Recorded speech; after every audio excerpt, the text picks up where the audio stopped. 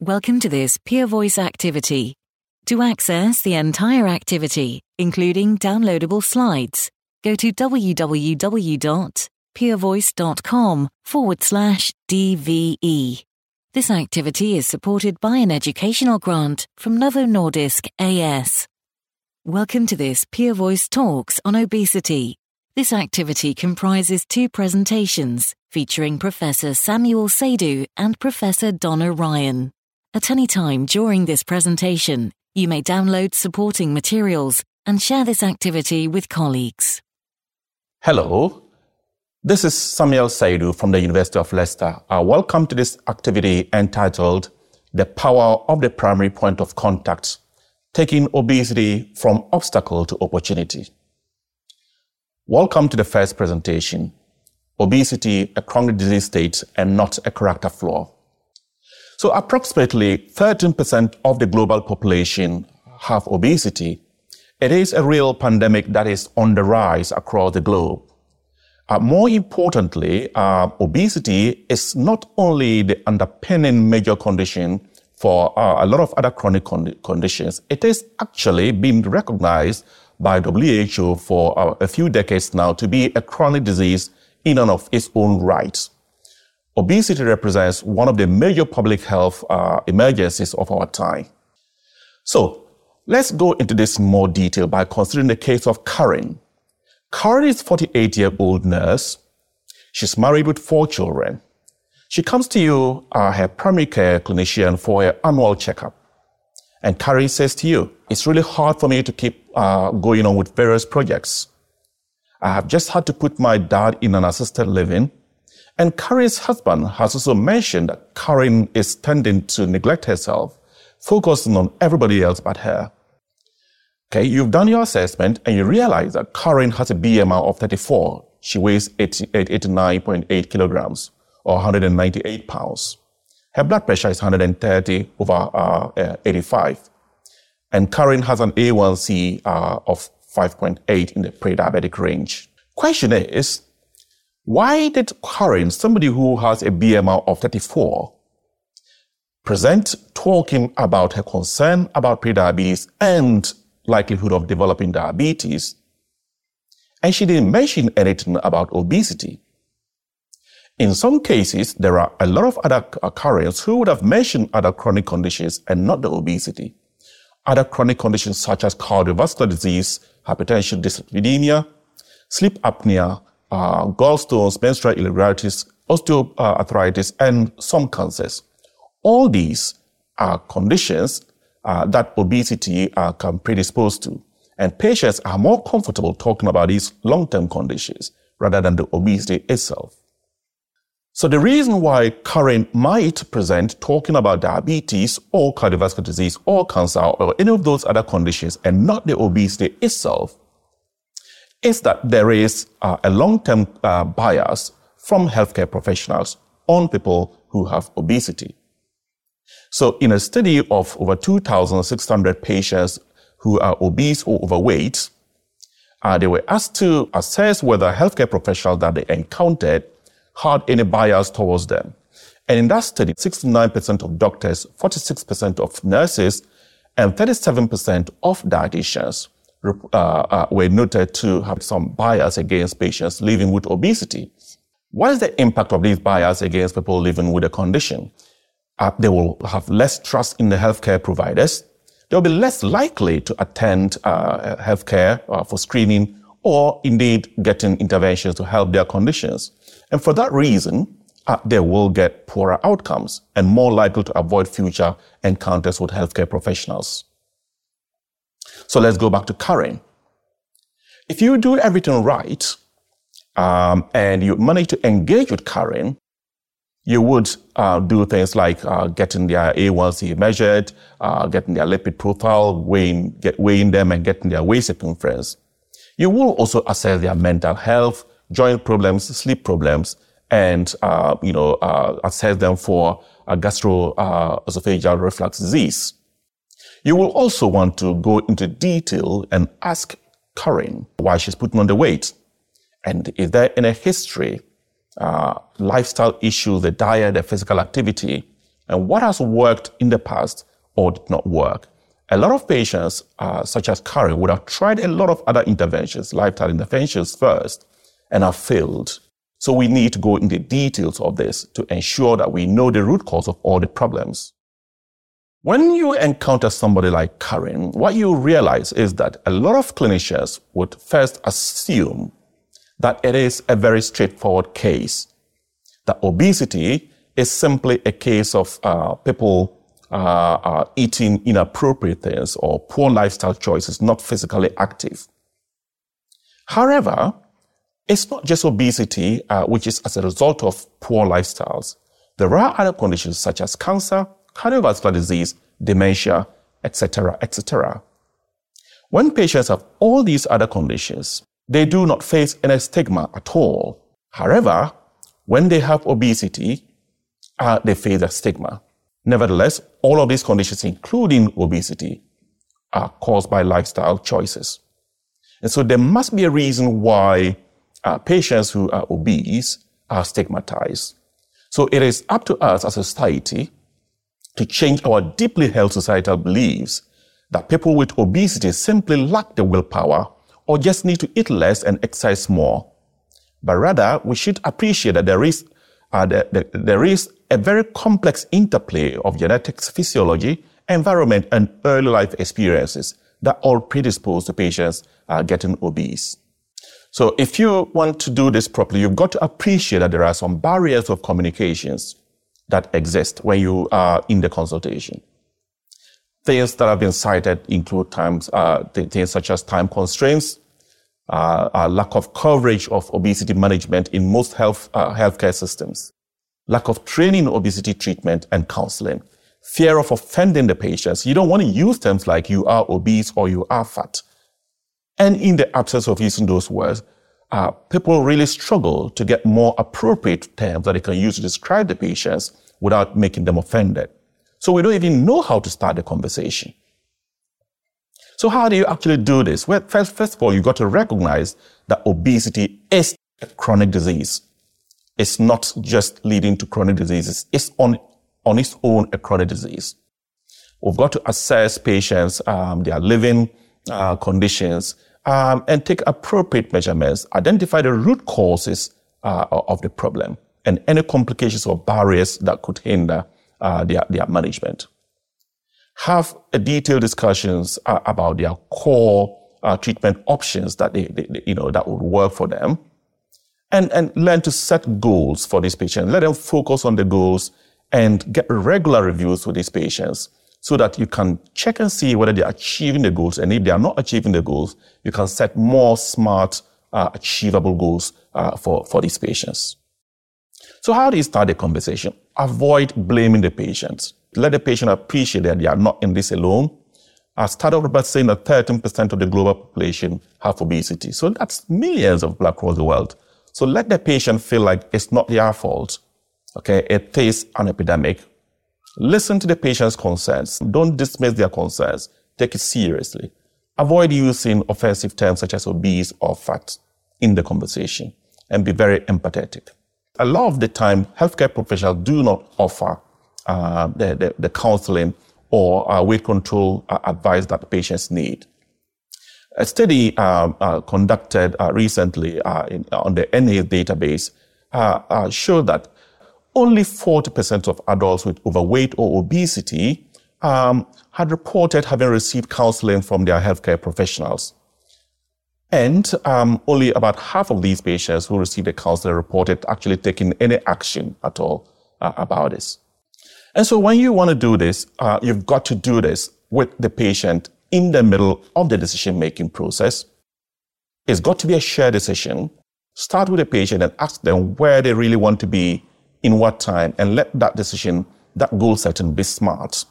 Let them decide what is appropriate for them and how they can achieve it.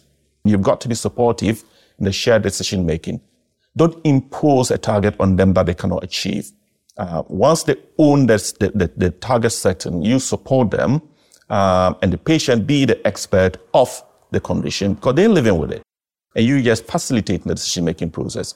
Review that, a few months' time and see whether they're achieving it. If they're not achieving it, refine the targets with them, and then review again another few months' time. So in summary, obesity is a chronic disease. It's not just an antecedent to other chronic disease.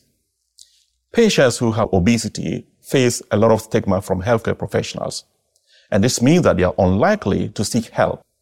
Effective communication strategies with patients can improve management of obesity. And shared decision-making is what we should aim to use to achieve this effective decision-making process. Thank you very much for watching. Please join us next presentation by my esteemed colleague, Donna Ryan. Hello, everyone. I'm Donna Ryan from the Pennington Biomedical Research Center in Baton Rouge, Louisiana. I want to thank Samuel for that insightful talk. Let's move on to talk number 2. And the title of this talk is The Wait is Over, Novel Opportunities in Weight Management. And let's begin by going back to our patient, Karen.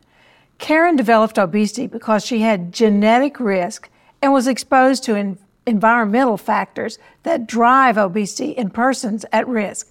So some of those factors include the pregnancy weight gain that Karen experienced, and she developed prediabetes. Most patients with prediabetes will progress to type 2 diabetes, but prediabetes is not a benign condition. The origins of microvascular and macrovascular disease begin with the dysglycemia of prediabetes. So the risk of kidney disease, retinal disease, cardiovascular diseases, all are increased in individuals with prediabetes, albeit not as much as those with diabetes itself. But still, individuals with prediabetes are at increased risk for all the macrovascular and microvascular complications that go along with prediabetes. So if we can intervene early in Karen, we have the opportunity to prevent those downstream complications, the development of diabetes, the development of macrovascular and microvascular complications of diabetes, and we can also affect the other complications of obesity. So prediabetes is actually a very good window of opportunity to intervene with good weight management. We know that relationship between weight loss and improvements in glycemia is very tight. I'm showing you data from the Diabetes Prevention Program, or DPP. We know in DPP the average weight loss was 6.7%, and that was associated with a 65% reduction in progression from prediabetes to type 2 diabetes. Well, this data is a different sort of analysis. And as you can see, with 10% weight loss, we essentially minimize the progression from impaired glucose tolerance to type 2 diabetes. So 10% weight loss, we can really affect conversion from prediabetes to type 2 diabetes. That is an achievable weight loss goal for many patients. The good thing to know about weight loss is that it doesn't matter what the initial BMI is. The same amount of weight loss, the same proportional weight loss, will have the same effect on many risk factors. So this is looking at data from the Look Ahead study. In this study, individuals with type 2 diabetes underwent an intensive lifestyle intervention. The message here is that modest weight loss can improve glycemia, blood pressure, lipids, and that improvement occurs in all classes of BMI. So just because our patients are heavier doesn't mean they need to lose a greater proportion of weight. So what we're learning about weight loss is that weight loss has great benefits in all of the chronic diseases we're managing in our practices. Good weight management is good chronic disease management. Why haven't we been successful in implementing weight loss as a strategy for our patients? Why haven't we been successful in our primary care practices? Well, the problem with intensive lifestyle intervention is that it takes a lot of patient contact, and this is not something that we can easily do in the routine of a primary care practice.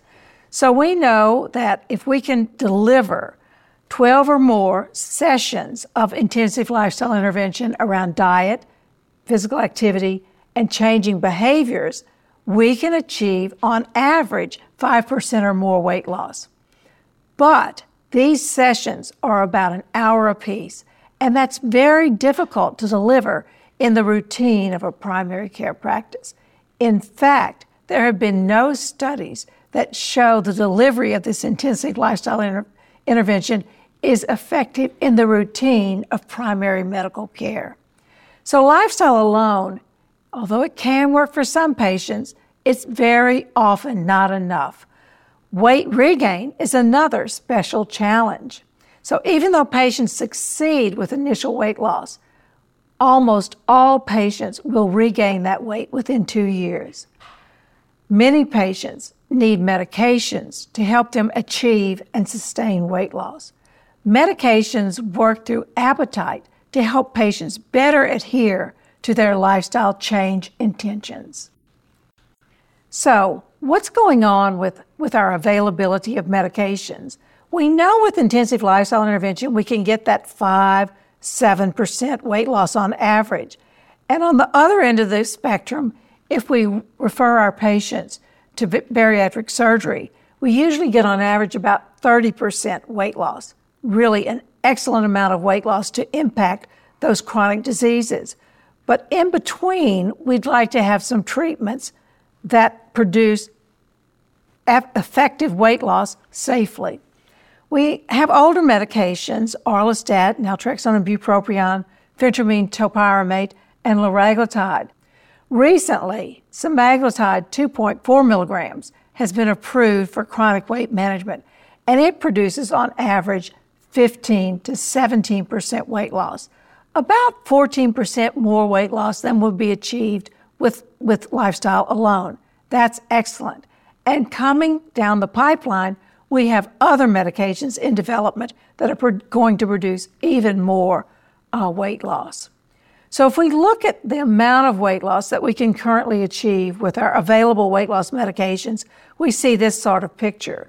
So what I'm showing you here is the average weight loss that's been achieved with phentermine topiramate, naltrexone bupropion, liraglutide, semaglutide, and a new medication that's under review by the FDA, tirzepatide. It's approved for diabetes, but not yet for weight management. Both groups, the medication group and the placebo group, were receiving an intensive lifestyle intervention. So what we're really seeing is the additional weight loss that can occur with medications on top of a lifestyle intervention. So as you can see, with our older medications, we got between 5 and 9% greater weight loss than we would achieve with lifestyle intervention alone. But with semaglutide, we've got 12 to 14% greater weight loss. And with tirzepatide, not yet approved, about 20% greater weight loss than lifestyle intervention alone. So we're entering an era where we have tools in our toolbox to help our patients achieve more weight loss sufficient to improve their chronic disease profiles. And as long as patients take those medications, that weight loss can be sustained. So how would we apply this to Karen? Well, Karen has prediabetes and metabolic syndrome. She's an ideal candidate for setting a goal to achieve at least 10% weight loss. And our goal would really be around a health endpoint. We'd like to see her normalize that hemoglobin A1C. So our treatment objective would be at least 10% weight loss to follow the hemoglobin A1C, hoping to achieve a normal one. So we're going to set a weight loss goal at the first 12 weeks, the first 3 months, of 5%. At 6 months, we'd like to see 10%. At 12 months, we'd like to see 10% or even more weight loss. So we're going to talk to Karen about this, and through shared decision-making, we're going to choose one of those medications to help with her diet and physical activity plan. The preferred pharmacologic options for Karen would be to take either semaglutide 2.4 milligrams or liraglutide 3 milligrams. Both of these medications are GLP-1 receptor agonists. The way they work has an effect not only on weight, but also on glycemia. So they would be my preferred choices in this case. Let's sum it up now. So primary care providers are the cornerstone of obesity management and should make weight management a core component of their clinical practice. All of the chronic diseases that we're treating could be better managed with good weight management. Although lifestyle intervention can improve risk factors, we know it's very difficult to succeed at lifestyle intervention in primary care practices. And although surgical treatment has been shown to reduce cardiovascular events and to improve patients' health, not every patient is a candidate for bariatric surgery. We need to consider newer pharmacologic agents, such as the GLP-1 receptor agonists like liraglutide and semaglutide, because they've been shown to be effective in reducing weight in obese and overweight patients, and also have the added benefits of improving glycemia. So clinicians can benefit from clinical recommendations to talk to their patients about including medications to help them achieve their lifestyle goals. Thank you very much. This has been an activity published by Peer Voice.